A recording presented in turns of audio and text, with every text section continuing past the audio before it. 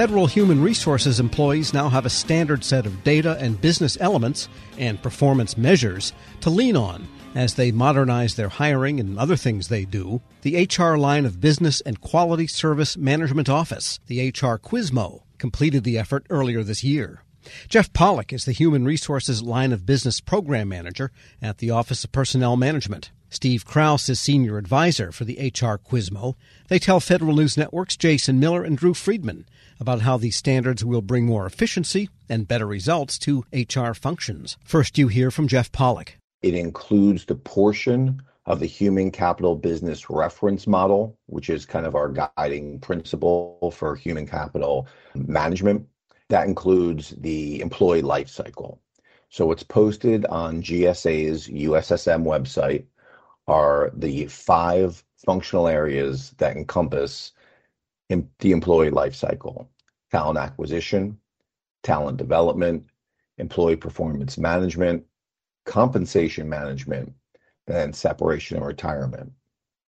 And then to complete the human capital business reference model, we've posted the rest of the functional areas, which include enabling and supporting areas, on regulations.gov for comment.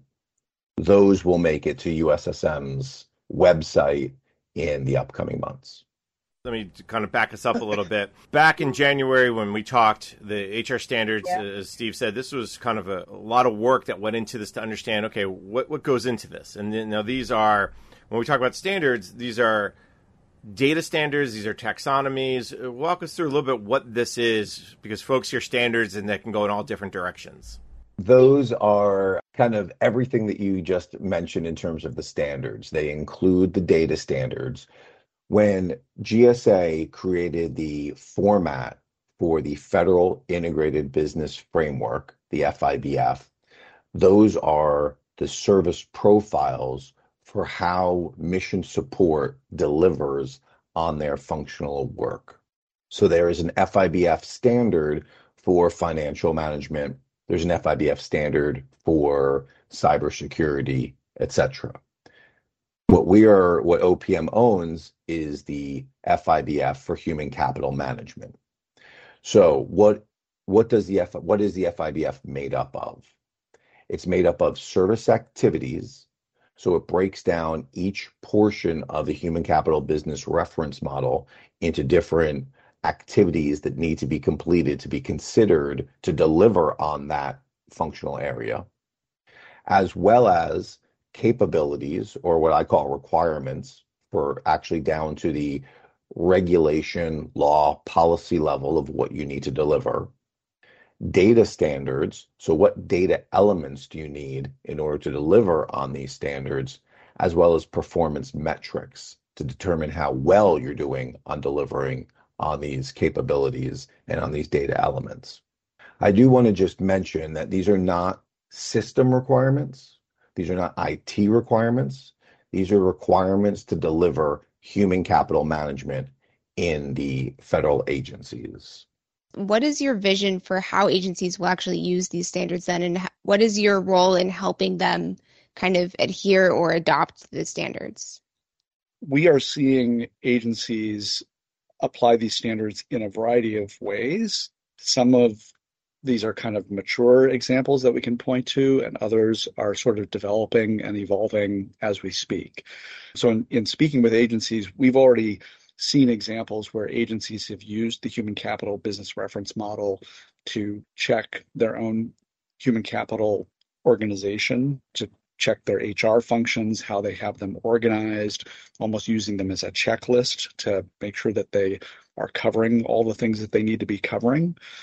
In the area of data standards, we're seeing agencies and OPM really start to use the data standard as sort of a translator to be able to take the data from agency systems and compare that. And as OPM is building dashboards and analytic tools for government-wide use, these standards are becoming very influential in terms of enabling the data to be interoperable and to build government-wide pictures of important topics like attrition and time to hire and DEIA and things of that nature. And then what we're also seeing is, while Jeff mentioned that the standards themselves are not IT requirements, there are several efforts underway across a number of different agencies who are engaged in HR IT modernization efforts, and they are actually starting to build IT requirements, and they're using the standards as a foundation and a baseline to start from. And that is really important. That really is consistent with what we've envisioned all along, is that agencies can use those standards to kind of ground the common framework that they start with, and then they can ask from there, what in addition to those standards might we need? And that's where we see these standards and the evolving requirements that come from them being a really good way of laying the groundwork and communicating between government and our industry partners, because then companies in the market can use these standards and these requirements to understand what their products need to be able to do in order to truly serve the needs of federal agencies. Steve, you bring up an interesting point about the technology side, because one thing that's always been challenging is, has there been a set of, okay, where do we all start from? A floor, if you will, on HR standards. And I know over the years, this effort, HR LOB, the line of business, has tried to do that. Do you feel like you've gotten to, that's where you're at today? Like, you've got the initial floor laid, the foundation. I know it's a commonly used word, one we used previously. Jeff or Steve, I'll throw it to either of you. But this now, every agency now has a starting point, and that feels probably really good.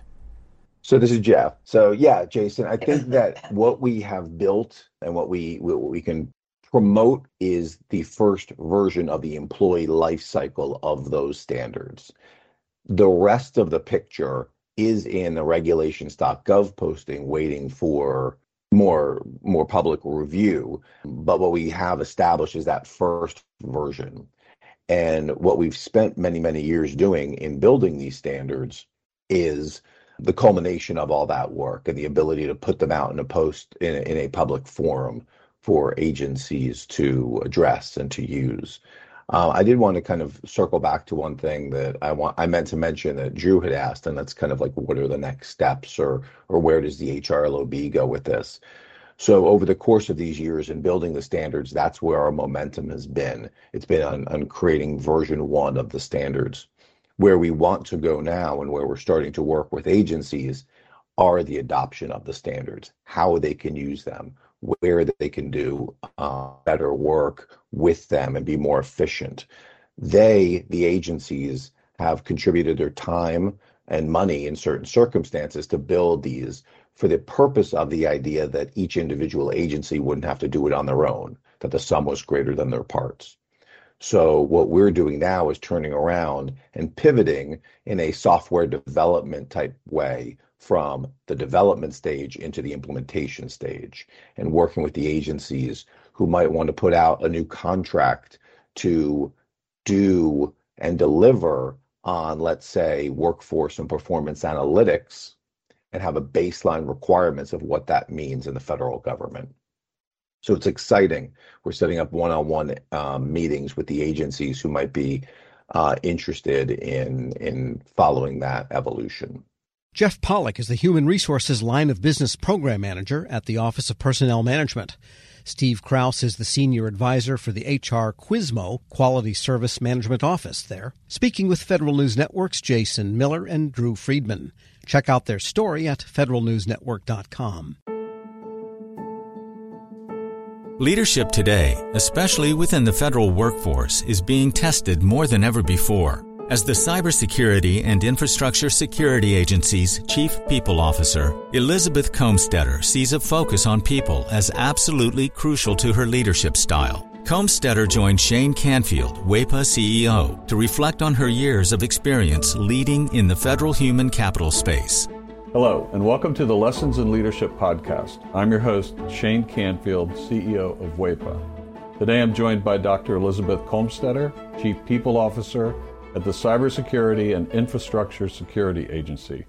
Elizabeth, welcome. Thank you. Great to be here. In your current position at CISA, one of your responsibilities is ensuring a people-first culture. Explain what that is, and what's the role of leadership in creating and shaping that culture? Yes, at CISA, really paramount to our culture is a people-first driven aspect, so that we are really looking at how do we accomplish our mission through our people. And in order to do that, we really value our people. We want them to feel empowered and supported and respected, and also that their managers care about them. So well-being is important. Psychological safety in the workplace is important, so that all voices and ideas are heard. So I like to call it our North Star. Having a people-first culture really starts with the people in order to get our incredibly difficult mission accomplished. In terms of leadership, which is a great question, I think we all know that culture is really driven by leadership and the behaviors that we allow and we reinforce in our leaders. So we really work at making sure that our leaders are bringing out the best in their people every day. So again, that they feel they can bring their voice, especially an opinion that might not go along with the majority of a group, so that we get that diverse perspective. We get those different ideas and experiences. And that's really where we find that it's important that leaders are purposefully bringing out their talent on their teams to enable our mission. Yeah, excellent. We're going through a culture project at our work. Oh, great. Yeah, it's been 6 months in the making, and it's going really well, but it is work. Yes. And it requires from the top down. So I'm also involved in that. I hear you. Great. Throughout your career, you piloted many different talent management programs, including at NASA, the CIA, the FBI, just to name a few, and you have an amazing career. What have you learned, or how have you might have changed along the way in creating and leading those programs? Yes, and I am so honored to have had a career in public service across multiple federal agencies, always in the realm of human resources and workforce performance. And I think because I study organizations and people in them, I've come to realize, particularly in the federal government, that many of our programs are really grounded in the industrial era thinking, that this is organizationally structured in a hierarchy with boxes and lines on charts, with the center being around jobs and what do we need to get this job done in terms of skills and training. And what I found is that we're really not in the industrial era anymore, where we would promote the smartest people who knew that work, and they would then tell the people on their team how to do things and oversee that work. We're now in a digital era and the information era, where work gets done collaboratively across geographic boundaries and certainly across org charts. So we like to call it networks or hierarchies, and we really need to, again, unleash people so they can find those other people who are working on similar problems or have the right ideas. And so I really like to think of our work now in the talent programs being human-centered. It's more about the user and the experience than about the rules and regulations. So although we have to have rules and regulations, certainly in human resources, is that person experiencing what they need and getting what they need for their role at that time? So not so much on the job, but on the person. So for example, we're recruiting. What's the applicant experiencing? Because if they're not having a good experience with our organization from the time we're recruiting them, they're going to go work for somebody else. Same thing with like first-time supervisors. We know they need certain training, but telling them to sit in a class for 1 week and then hope a year from now they'll remember what they learned to apply, that's not really human-centered. The human-centered is, what do they need when they need it? And building modules or just-in-time training and bringing that to the people, to that user as they need it. So that's really, I think, the most important focus of talent programs today in this era, to enable the workers to be the best they can be in their roles. Excellent. New thinking. This is always an interesting question. Has there been a time when, as a leader, that you've made a mistake? And what is that? And I think most important, what did you take away from that? What did you learn from that? Well, I kind of chuckle because I think as leaders we have to learn to recognize our mistakes, admit our mistakes, and that they are opportunities to learn. And so I've had to do my own self-reflection on making mistakes and when things don't turn out the way that I expected them to. Makes me think of a time when I was at the Transportation Security Administration and I was a supervisor, and I was really embroiled with my program. I was the technical leader of it. I understood it. I'd run it for years, and I was making a briefing for a decision that had to be made about this program that was very near and dear to me. And I presented the briefing to one of the very senior people in the agency, and I think there are about 20 people in the room.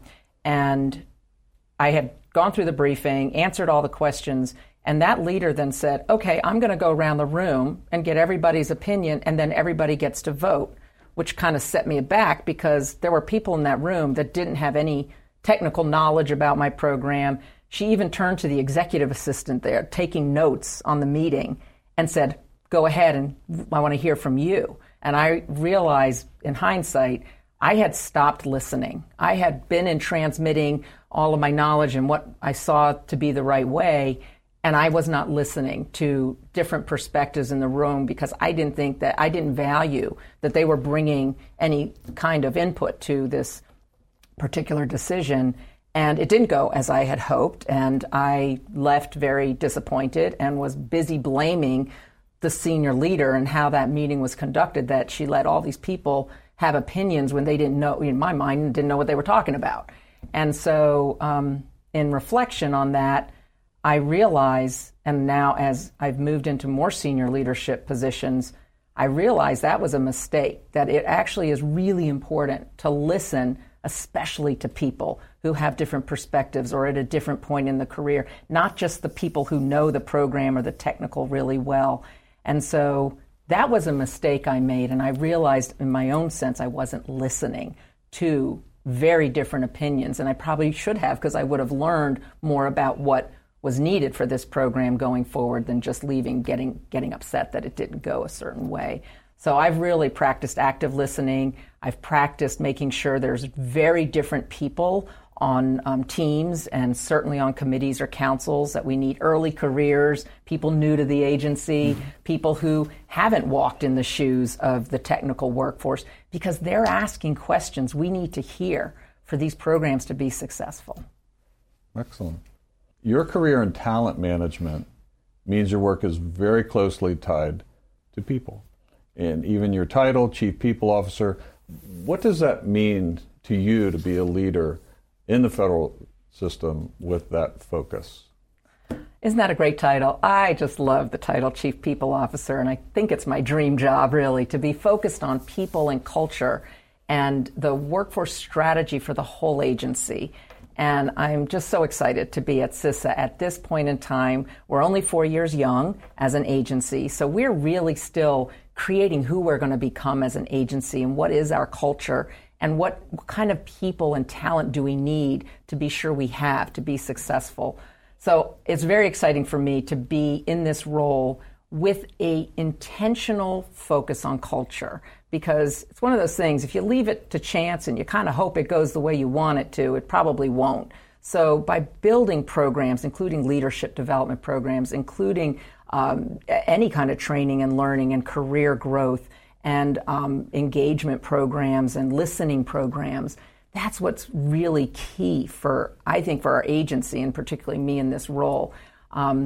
I think in the federal government, we got used to doing annual survey, the Federal Employee Viewpoint Survey that OPM, Office of Personnel Management, runs every year. So we would do a survey and we'd read it and we'd say, oh, this is the opinion of our people. And then we would do action plans, and then we'd roll out certain activities that we would hope would increase engagement. In this era, you can't do once a year and understand what your employees' experiences are, what they need, what's working well, and what needs to improve. We need active, ongoing listening programs. So one of the things we're doing at CISA is having more pulse surveys, having more focus groups and what we call sensing sessions, expecting our leaders to have office hours where anybody can come and just talk about what's going well, what do they need, how are things going, because we feel like it is an ongoing need to hear from our people. And I think in this role and over the years of serving, I've also realized there's never a one-size-fits-all. We think certain people need certain things at certain times in their career. There's no one size fits all. Neither can we also customize everything to every individual. So there's got to be a sweet spot in building really great talent programs, but also, like I said, thinking about, can we do this in modules? Can we make it a menu? Can we do it just in time as people need it so they can practice the new skill or knowledge in their role? So I think we have such great opportunity, again, with the technology that enables us to really focus on how we connect people with their work and their team to get things done in very new ways. This is always an interesting question. Is there a figure, either from your personal life, your past, somewhere in history generally, that inspired you, your leadership style, how you view leadership? There are many figures who have been very inspirational to me, but there is one that sticks out, and that's my mother, Paula Brownlee, who has been a very inspiring leader to me all my life. And I think because, first and foremost, she had a strong family and a strong career. And that's something I always wanted. And I saw her first as my mother, but then I also saw her as a leader in her career and in academia, which was her chosen field. But I always knew her family came first. And as I saw how she balanced different family needs with also a growing and more prominent career positions in leadership, that she had to balance that. And I think I learned from her that you can have both. You have to focus on different things through your career and through your life, but that you don't have to trade one for the other. I've been happily married for 32 years, and I'm a mother of twins who are almost 24 years old. And I've had a great career in public service. So I think that having her as a role model has really helped me find my own courage, find my own confidence, and find my own voice in how I can prioritize the things that are most important to me so that I can actually balance both family and career. And you're doing it well. Thank you. Having known you now for 7 or 8 years, and worked alongside you, your passion is infectious. Thank you. Your intelligence and the thoughtfulness with which you approach all of these issues, it's an honor for you to be here, and thank you for your time. Thank you very much. I'm Shane Canfield, CEO at WEPA, and until next time, have a great day. Find the full podcast and future episodes of Lessons in Leadership on the Federal News Network app and anywhere you enjoy your podcasts.